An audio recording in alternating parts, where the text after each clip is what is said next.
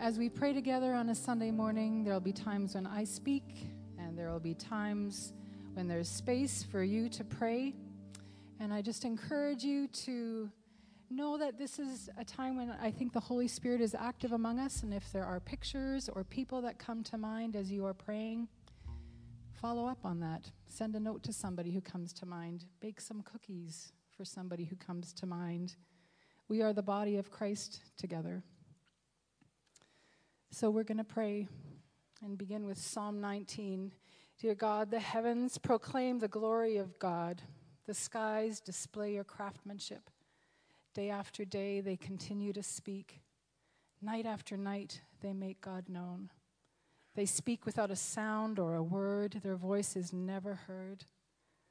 But their message has gone throughout the earth, and their words to all the world. God has made a home in the heavens for the sun. It bursts forth like a radiant bridegroom after his wedding. It rejoices like a great athlete ready to run the race.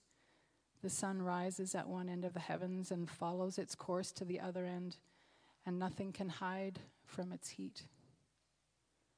The instructions of the Lord are perfect, reviving the soul. The commandments of the Lord are clear, and they give insight for living. The laws of the Lord are true. Each one is fair. They are more desirable than gold, even the finest gold. They are sweeter than honey, even honey dripping from the cone. And they are a warning to your servant, a great reward for those who obey. How can I know all the sins lurking in my heart? Cleanse me from these hidden faults. Keep your servant from deliberate sins. Don't let them control me. And then I will be free of guilt and innocent of great sin. May the words of my mouth and the meditation of my heart be pleasing to you, our God, our rock and redeemer. Let's say together, Lord, hear our prayer. Lord, today we thank you for places of beauty in our lives, in our neighborhoods, in our country, and in our world. We thank you, Lord, for friendships where we lose all sense of time, in play or in laughter or in conversation. We thank you, Lord, for parks and playgrounds and ball games, for sunrises and sunsets, for a full moon hanging in the sky, for our skies that remind us of how small we are and how powerful you are. So, Lord, we take time to thank you for places of beauty in our lives.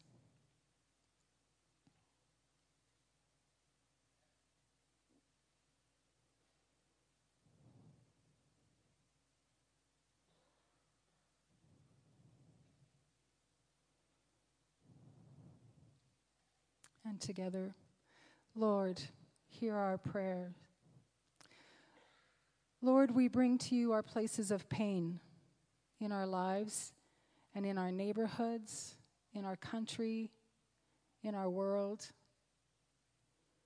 We bring to you the jobs that are toxic or hard to bear or insecure, relationships that cause anxiety and turmoil, families who are struggling to find food or to find safety, vulnerable people who cannot live in peace. We bring to you the places of pain. And together, Lord, hear our prayers. Lord, you know, too, the places where we are bored or frustrated or unsure of what to do in our lives and in our neighborhoods, in our country and in our world. Would you straighten the path before us? Help us to know which way to go, which decisions to make, which risks to take, where to just hang on because things are about to change, and where to wrestle mightily for your work to be done. Lord, we bring to you these questions in our lives. And together, Lord, hear our prayers. Lord, it is you that we come to. Where else would we go? We come to you in our endings and in our beginnings, in our happiness and our sadness, in our wrestling and in our celebrations.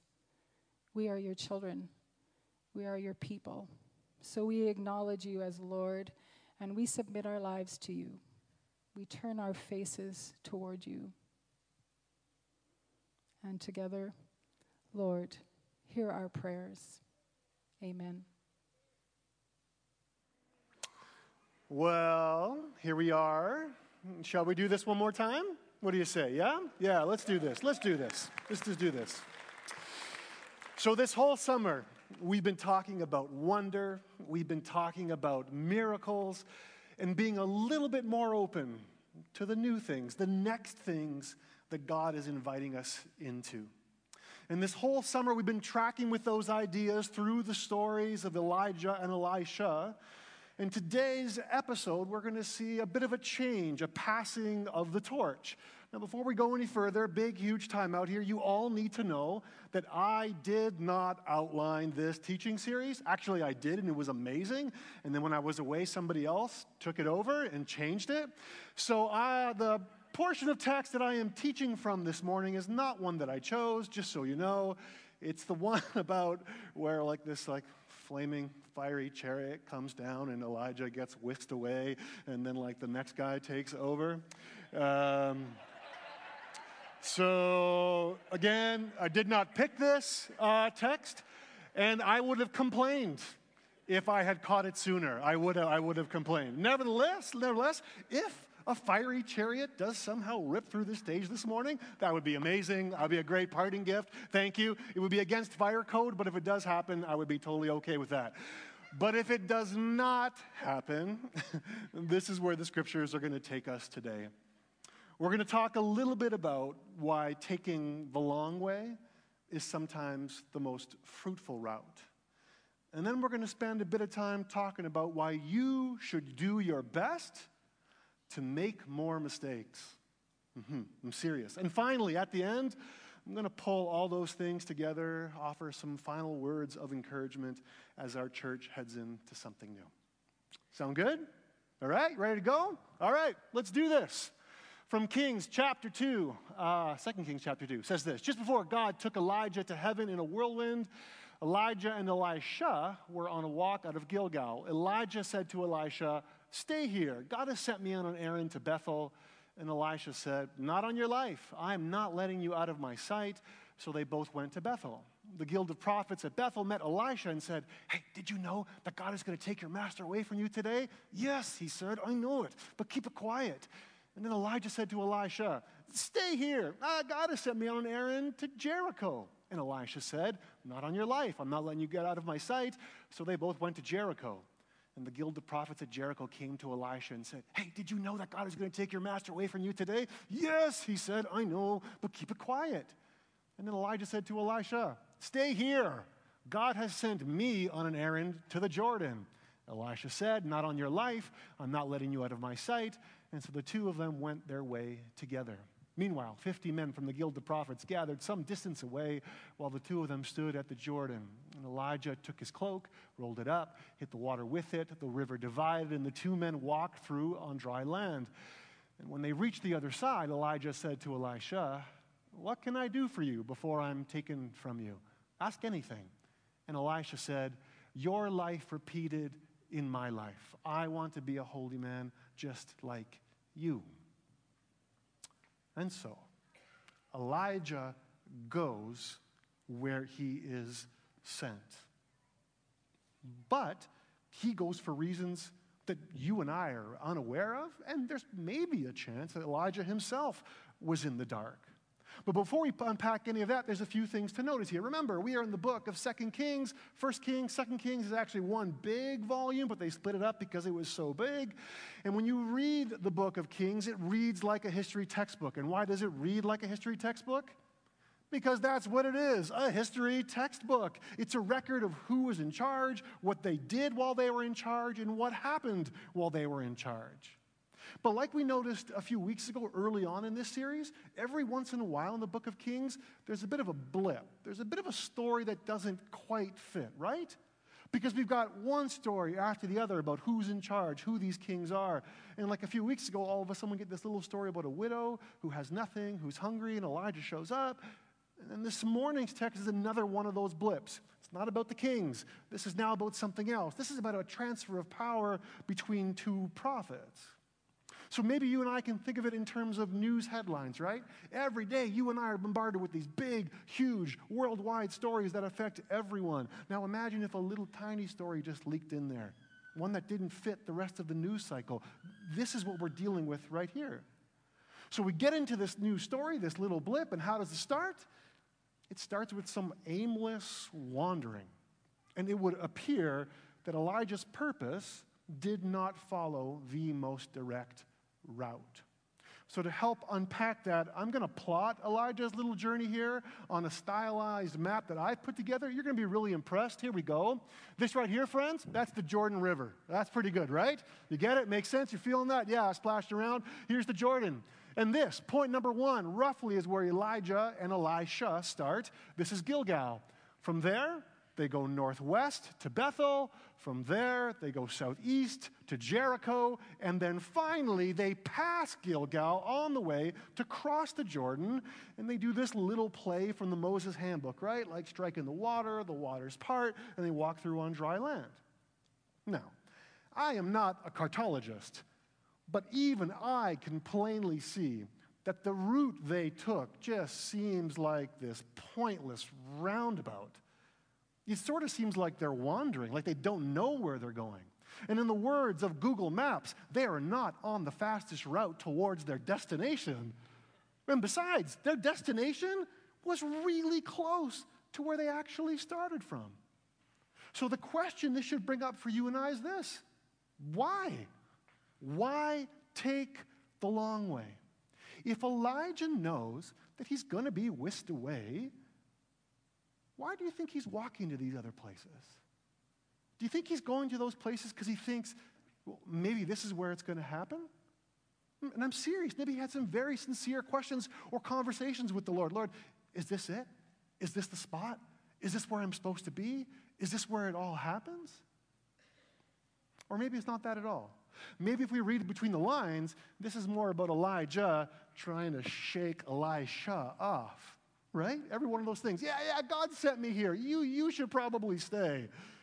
To me, that feels like, you know, when like an older sibling talks down to a younger sibling and says, stop following me around.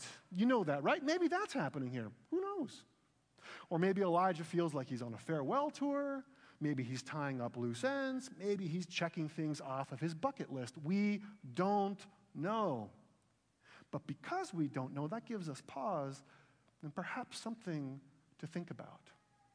So maybe think about it like this. My daughter, Ella, she's 16 years old. You know where she is right now? She's in the Big Smoke, the T-Dot, the 416. My sister invited my daughter to spend the month of July in Toronto with them to hang out, to see the city, but primarily to take care of my 7-year-old nephew. So, and you got to remember, they're in Toronto, so this poor kid at 7 years old, because of the lockdown, he's been in lockdown for like 400 million days in a row right now, right? So he is just buzzing with energy and so excited that his big older cousin is going to be his babysitter this summer. So when we made these arrangements, my sister and I, a little while later, it was April, she says, well, Holden, my nephew, is getting pretty excited about his time with Ella. So we started to populate a calendar with the things that they were going to do. So every day he would write something down, something that he was excited to do with Ella in the month of July. And remember, this is way back in April when she sent me this picture. Now, a few days before Ella's arrival, my sister sent me another picture of the updated calendar. Allow me to read some of this to you, starting on the 4th. Ella Games, book or look at Where's Waldo with Ella, Gem Day with Ella, Craft with Ella, Video Games with Ella, Walk with Ella, Mazes with Ella, day off on the 11th, Play with Jumping Man with Ella, Craft with Ella, Play with Ella, Craft with Ella, Clay with Ella? Okay, we'll do that. Movie with Ella. Do beads, B-E-E-D-S with Ella. Go to the park with Ella. Games with Ella. Beach with Ella. Afternoon with Ella. TV with Ella. Park with Ella. Oh my goodness. What a stocked month. What kind of fun they have, right? So my little nephew is just beside himself, so excited that he's made all these grand plans. But now my sister, she's texted me this week. She said, oh, he's worried. I was like, what's he worried about? he's worried, he said, because he recognizes the month is coming to an end, and they're not going to get to do all the things that he had planned for them to do. Meanwhile, I'm having text conversations with my daughter this whole month, and every once in a while, she sends me one of these, like, send help type pictures right here. And this really captures their relationship. The frenetic 7-year-old and the 16-year-old was like, oh my gosh, what have I done? What have I done? What have I done? So she reaches out to me. She sends a picture like this, looking for some comfort, some help, maybe some advice from Dad. And all I have to give back to her are things like this. That's all I send back to her. And maybe I'm the worst dad ever, but you know what? I don't care, because it's not my problem. It's not my problem, Ella. But anyways, back to the calendar. Your calendar, my calendar, resembles this calendar here, right? Maybe our plans aren't as detailed. Maybe you don't have a day filled with beads and gems planned for yourselves. But you do have this running list, right? At least in your minds, of all the things you want to accomplish and when you're going to accomplish them by. And you're going to do your best to build one day and one task and one project on top of the next so that you can reach your goals in the smartest, shortest, and most efficient means possible, which is great. And, we take that approach to life, and for the most part, it works. But when we consider God's agenda, for lack of a better word, what God is up to, what God is doing, I don't know what your life has been like, but I feel like God has never followed one of my calendars ever. Or when life interrupts your plans, and you end up experiencing things that you never could have planned or never would have planned, it sort of messes up that perfect little calendar that you've put together. Because here's the thing. We plan for progress, which is fine. But I'm not quite sure if God cares about our progress. We plan our lives to be as efficient and tight and neat as possible, but I'm not sure if there's anything efficient about the spiritual life.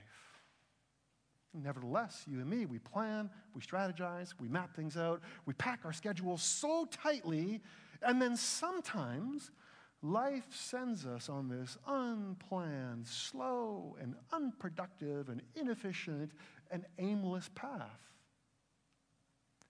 But I wonder if that's exactly where the good stuff is to be found.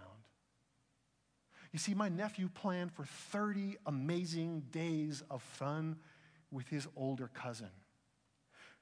But I gather that they had so much unplanned fun, so many unplanned things happen, that they won't be able to get to all the things that they actually had planned, which is okay. And in fact, might actually be better.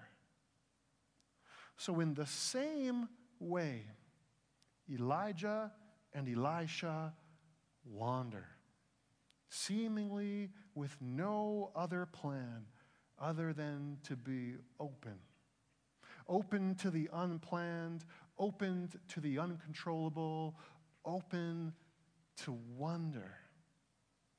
And eventually, that does happen. They cross the Jordan, and again, like we pointed out a few weeks ago, they leave the controlled area, right?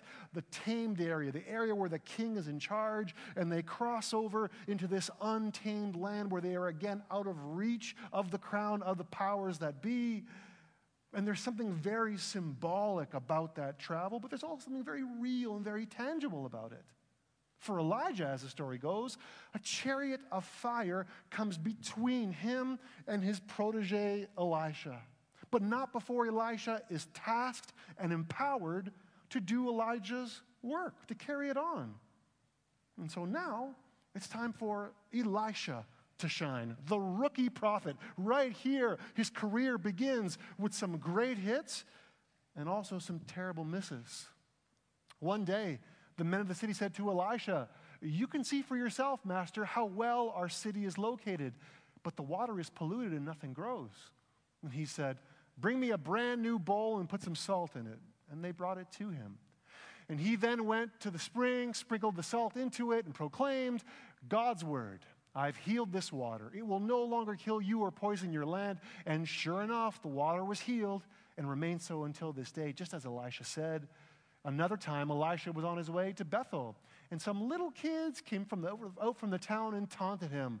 "What's up, old bald head? Out of our way, skinhead." Now, I'm not going to read the rest of this story out loud because this is a mixed listening audience, and the ending of this story is particularly gruesome, and it might be triggering for some. So I'm going to refer back to what happens in this last little episode here, but if you want the details, you'll have to read it on your own. But for now, what does this all mean? Like, what is going on here? Setting the stage again, and including some of the parts that we didn't read. Elisha crosses back over the Jordan, back into controlled territory, back into ordinary space. What does he do? How does he get across? Same old Moses trick, same old Elijah trick, smashes the waters part, and he walks across on dry land.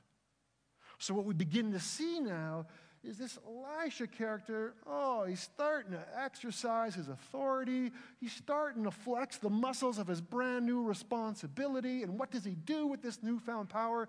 He does something good. By cleaning up the water source, he brings life.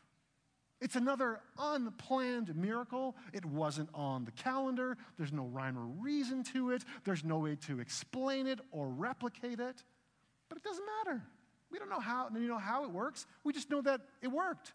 The first official public miracle is in the books, and it's a win. Not bad, rookie. You scored your first goal. Now what are you going to do next? You've just been gifted with this brand new, phenomenal power, this authority for good to bring life. So what's your big follow-up going to be? Let's just say that it was not good, that it did not bring life. And the story goes that some kids made fun of his follically challenged cranium, and he did not take kindly to any of those jokes. But before we get into it, can I just share one quote with you that has nothing to do with this sermon whatsoever, but is worth mentioning? Let me throw it out to you here. Anyone can be confident with a full head of hair, but a confident bald man, there's your diamond in the rough. Are you with me? Are you with me? You with me? Yeah, some of you will be with me in the near future. Come talk to me then, all right? So moving on. Elisha's first act as a bald-headed rookie prophet is to bring life. But his second act brings death? Come on, man. The punishment is utterly disproportionate to the crime. It's scandalous. It feels gross. And it feels so wrong. Why does it feel so wrong? Because it is. So once again, we get this weird little subplot that just doesn't seem to fit in the overarching story of God's love or God's desire to bring life to the fullest for everyone. So when we hit a difficult passage like this, like we've done in the past, we pull in some historical context, right? And maybe some differing views to help us understand it, or at least understand how Christians have understood this story for the last 2,000 years and beyond. So let's back it up actually a little bit further for some historical context. Early rabbis were outraged by this story, so outraged that some even asserted that it didn't even happen. You know that English idiom, a cock and bull story? You know what that means? When someone tells a tall tale, something is a bit far-fetched. Yeah, it's a cock and bull story. I'm not sure if that actually happened. Well, there's actually a Hebrew expression just like that, actually based on this very story. But their expression goes like this: neither bears nor forest. And if you know the story, then that makes sense. If you don't know the story, well, maybe now you begin to put some of those pieces together. But nevertheless, that is but one take on this weird passage. But if it did happen as described, I think we can safely say that by reading this, by understanding God's big picture, is that Elisha made a mistake. And the results of his mistake were unacceptable. But we could also argue at the same time that making a mistake is actually a good thing. And here's why. Somebody once told each and every one of us at some point to fear mistakes and to avoid them at all costs.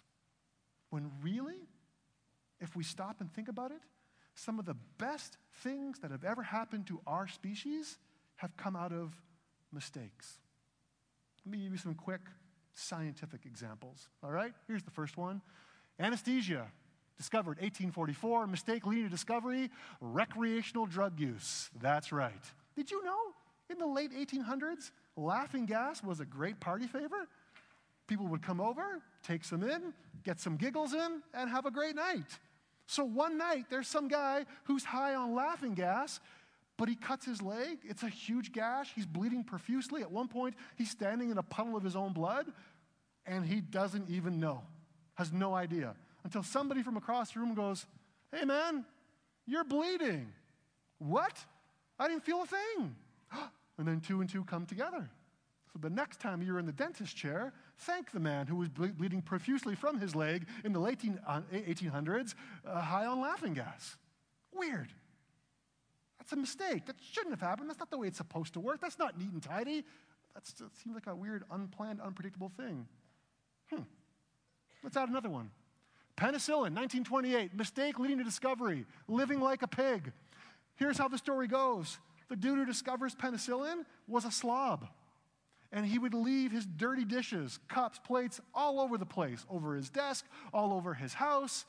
And the story goes something like this. There's a chemical reaction that happens. And somehow, some of the baseline scientists, you'll know this better than me, things that are involved with penicillin are on the same plate with like rotting fruit, and it's mold and gross, and there's bacteria, and all of a sudden one thing touches the other. The penicillin eats the bacteria, and the dirty, disgusting discovery guy says, that's weird. I wonder what else it could eat. Again, unplanned. He wasn't sure about that. He didn't set out to leave all his dirty dishes out on purpose to discover something. No, they were just out and something happened. One more. Nylon, 1934. Mistake leading to discovery. Workplace procrastination. Oh man, if someone could harness that, they'd be a billionaire, right? Here's how the story goes. This chemical company is working with a compound for one particular task, but it's not working. So one day, one of the young scientists is just sitting at his desk like this. There's a glob of this liquid on one of those glass trays, and he's just sticking his pencil into it. And he sticks his pencil in, and he pulls it out, and he recognizes, well, that's weird. I put my pencil into a liquid, but as I stretch it and pull it out, something is happening, and it's turning into a solid. And by the end of the day, the story goes, that him and his buddies had all stuck their pencils into this liquid, and they were like dragging it down the hall, seeing how far they could stretch this compound. Crazy, right? And here we are, nearly 100 years later, and nylon has actually been a pretty big part of our lives, discovered by accident, a complete mistake. Now, this is a quick sampling of how we can see past mistakes and how they can feed future advancements. But now let's take it one step further, and then I'm going to tie it all together with the passage that we're in today. So think about this. What if all the past mistakes that we have made are better understood, not as useless failures, but as things we learned while taking the long way? Let's bring this more up to date. Think about the AIDS crisis of the late 1980s and early 1990s. And all the seemingly useless scientific discoveries that were happening up until that point. Until society had right off the shelf a huge amount of knowledge from investments made in a curiosity that at the time had no use. It may very well be that if you were to take all the research funding in the country and put it in Alzheimer's disease, you would never get to the solution. But the answer to Alzheimer's disease may come from a misfolding protein in a cucumber. And who are you going to send that idea to? If someone gets interested in folding protein in a cucumber and it's a good scientific question, leave them alone. Let them torture the cucumber. Yeah. So what he's saying is this. Sometimes our mistakes feel like failures, but they're not. The scientific failures that led up to managing HIV had no use at the time. but later they became key findings. And I wonder if the same is true for Elisha. He messed up. He misused his power and authority. What he did wasn't right. But later, afterwards in his prophetic career, he ends up doing the exact opposite of what happened that day.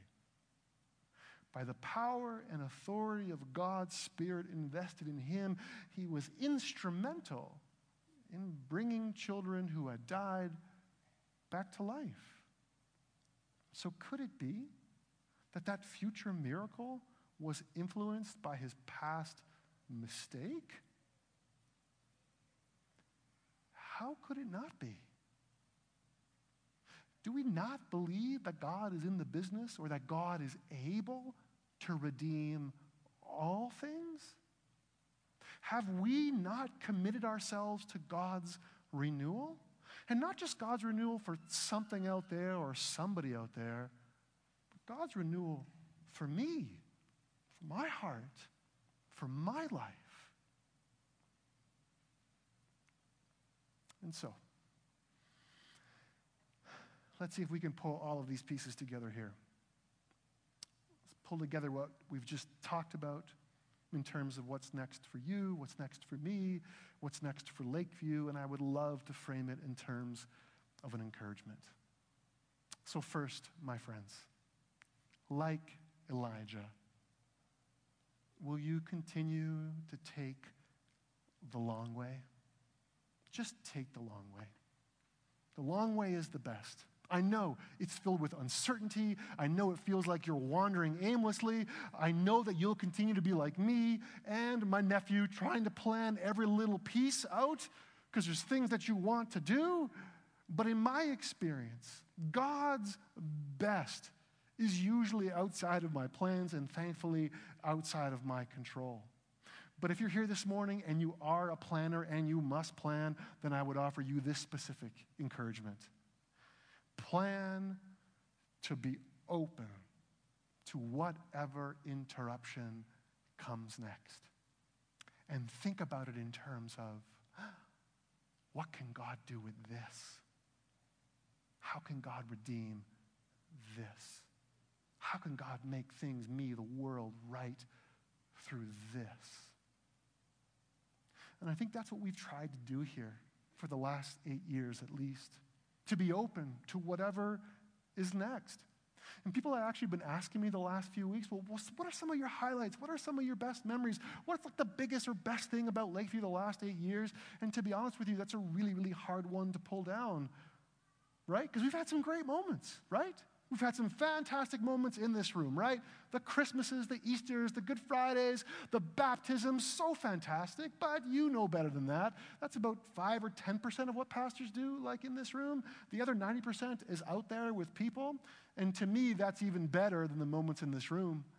The endless coffees and visits and dinners and backyard hangouts, the weddings, the funerals, the hospitals, you name it, all those special, important, intimate moments, those were so rich, so rich, so rich. But if you had to force me in this moment to pin down the one thing that I could maybe say was the best thing, at least from my perspective over these last 8 years at Lakeview, would be your willingness to be open to so many hard questions and conversations. Unplanned things that you would not have put into your calendar unless somebody put it there for you.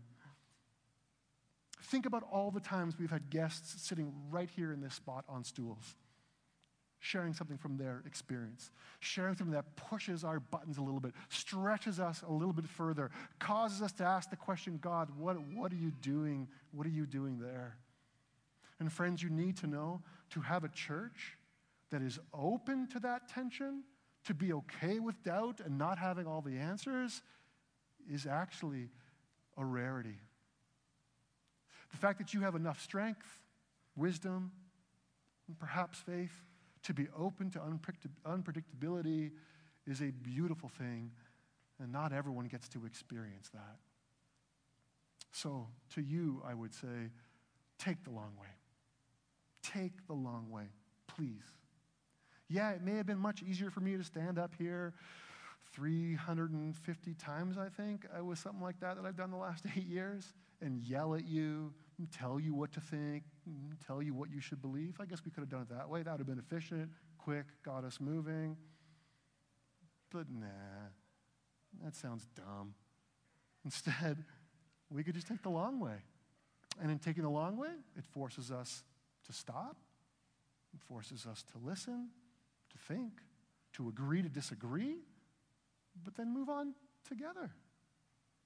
Because think about it. If we can't have life's hardest conversations with the church, then where else are you going to have those conversations? So Lakeview, moving forward, remember to take the long way. Secondly, I'd say this. Make some mistakes. Please, please, please, please. Will you make some mistakes in the next 12 to 18 months especially?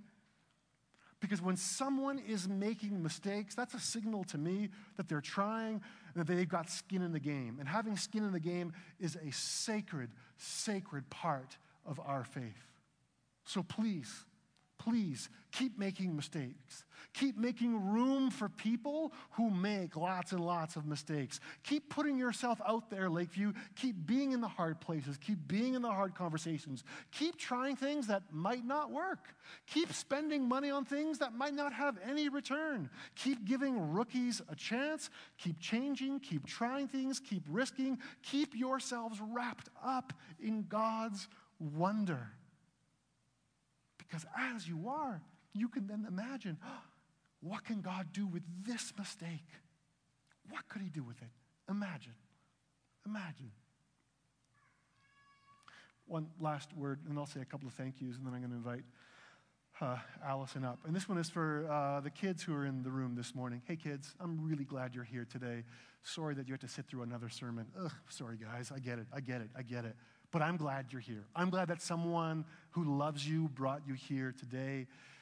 And I want to say one thing to you as kids. If you forget everything that I've said this morning, or if you have to put some notes down in those sheets you got, this might be that note right here.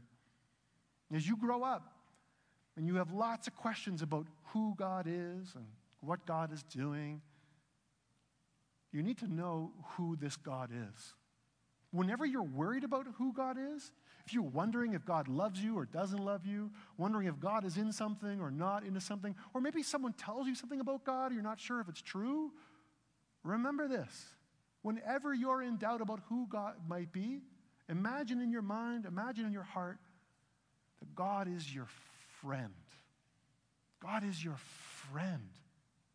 So when you have doubts, when you're afraid, when you're not sure if God's actually listening or paying attention or even there, think to yourself, what would a friend do in this moment? And God, who is your best friend, is there for you. So if anyone ever tells you that God doesn't like you, or God is angry at you, or God, you can't know God, it's not true. God is your friend.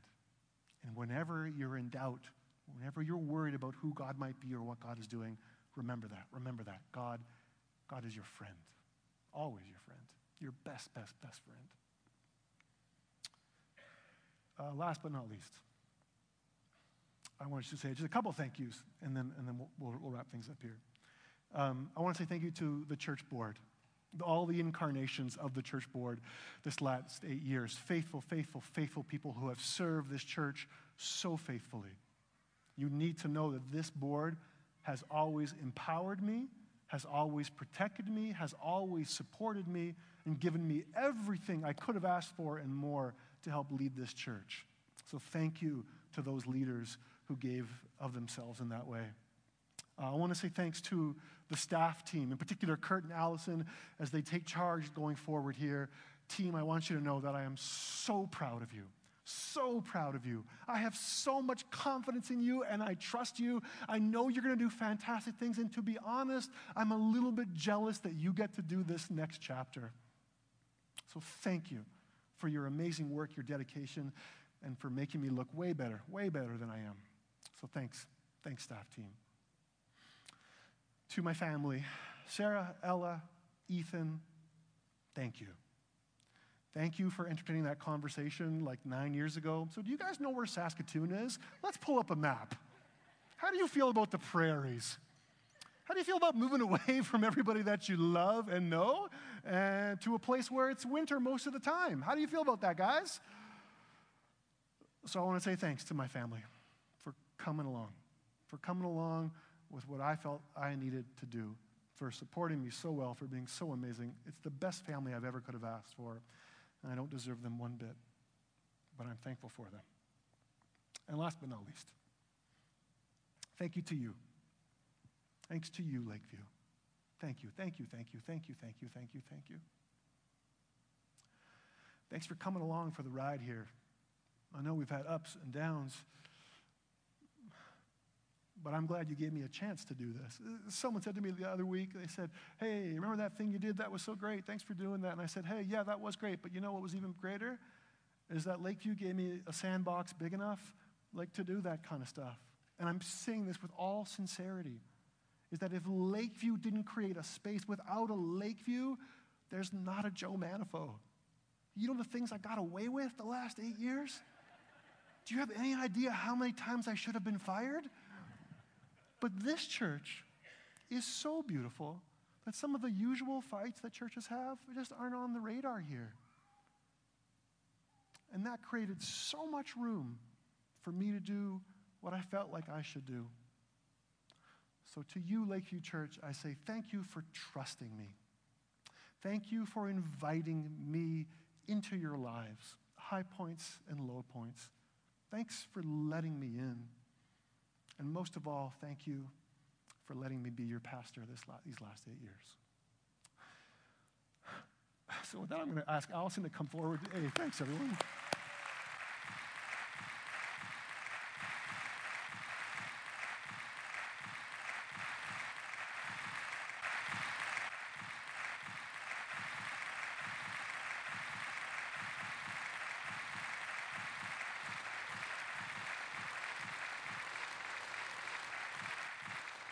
Thank you.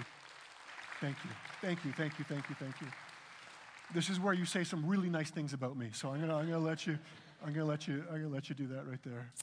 So I did the scheduling for the scripture passages this summer, but anyone who knows me knows that I don't plan that far ahead. So I didn't know that you were preaching on this passage. I totally didn't. It's typical. It's typical. But as you were reading the passage this morning,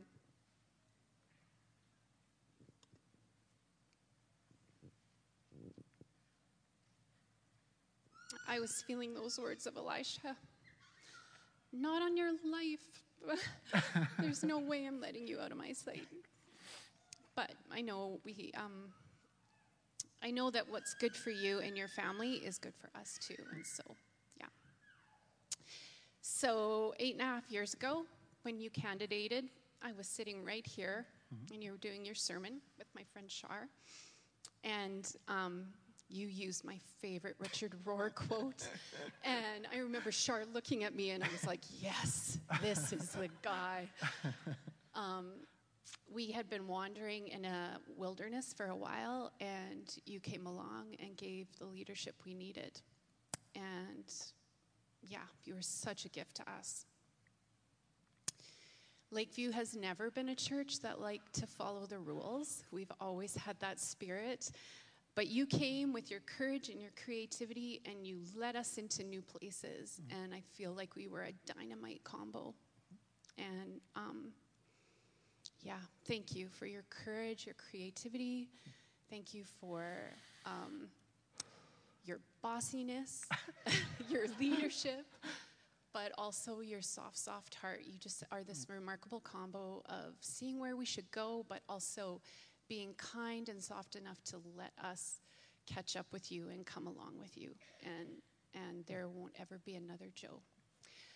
But you've given us a framework so that we can move into the next season. And so,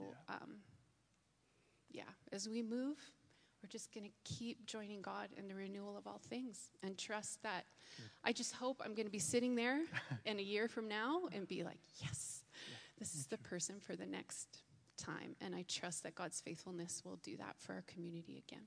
Agreed. Yeah. We love you. Thank you. Yeah. Thank you. Thank you. Thank you. Thank you. Thank you. You're welcome. Thank you. Okay, you need to come over here now because we're going to pray for both of you. So come stand with your hubby. So we're going to pray for Joe and Sarah. Ethan, I know you're out there. If you want to come up, you can. You don't have to, but you're welcome to. He's not going to do it. He's not going to do it. Okay. I asked him last night if he wanted to come up on stage. He said, nope, not even a little bit. So, yeah. We'll respect that. Why don't you just raise your hands and point them toward Joe and Sarah, and let's pray blessing on them. God, thank you for Joe and for Sarah and for their family. Thank you for the gift they've been to us. Thank you for the friendships. Thank you for the growth. Thank you for the fights. Thank you for the unity. Thank you for the thoughtfulness. You've given us so many good things, and we're so thankful. And God, we just ask that by your Spirit, you would cover them with your grace and your guidance, that you would show them what the next stage looks like, what the next step is. I pray that you would turn to them with your face of compassion, that you would be the voice behind them saying, this is the way, walk in it, that you would be showing them the way forward. We pray that you would bless them in this next stage. We pray that you would bless them for all that they've given us in this last chapter. And God, would you cover them with your love? Would you give them all that we need, all that they need? We pray this all in your name. Amen. Can I pray for you one more time? At least from this spot. God, you're so good. So good. So good. And we give you glory and honor for everything because we know all good things, all of life is a gift from you. So thank you for the gift of my friends. Those who are here today, those who cannot be here today, those who have been with us over this past 8 years, thank you. Thank you, thank you, thank you, thank you. So I pray a blessing over them this morning. God, will you help this church take the long way? Have to slow down and stop and listen, agree to disagree, figure out a way forward, and move on. And God, when we want to rush it and do it our own way and yell and scream and force it, God, will you force us to go the long way? Will you cause an interruption that puts us on your path, not ours? God, I also pray this blessing of mistakes. God, help us to make lots and lots and lots of mistakes, recognizing that means we've got skin in the game. And skin in the game is what you're asking us for, to invest what you've given us for your ends, and for the health and the healing of this world. So when we get discouraged by our failures, God, remind us of penicillin, nylon, maybe even Elisha. Those mistakes can be used. Even though no use at the time, God, you can redeem them. You can make something out of them. God, for the kids here of all ages, help us to remember you as friend, always friend, never failing friend, best friend, loving friend, caring friend, always, always, always, always, never not a friend. God, may that be the image and metaphor that we use to understand you just a little bit better. And God, as we all move forward, as individuals, as families, as a church community, may we continue to join you in the renewal of all things, because that is the hope of the world. So give us glimmers of it now in this life. And God, we thank you for when it finally arrives in its fullness in the age to come. So thanks for including us now, and thanks for including us then. In your good and holy name we pray. Amen. Now, I've said this benediction a lot, so maybe you know it by now, so why don't we try it together? Ready? Deep breath. love God, love others, and tell God's story. Amen.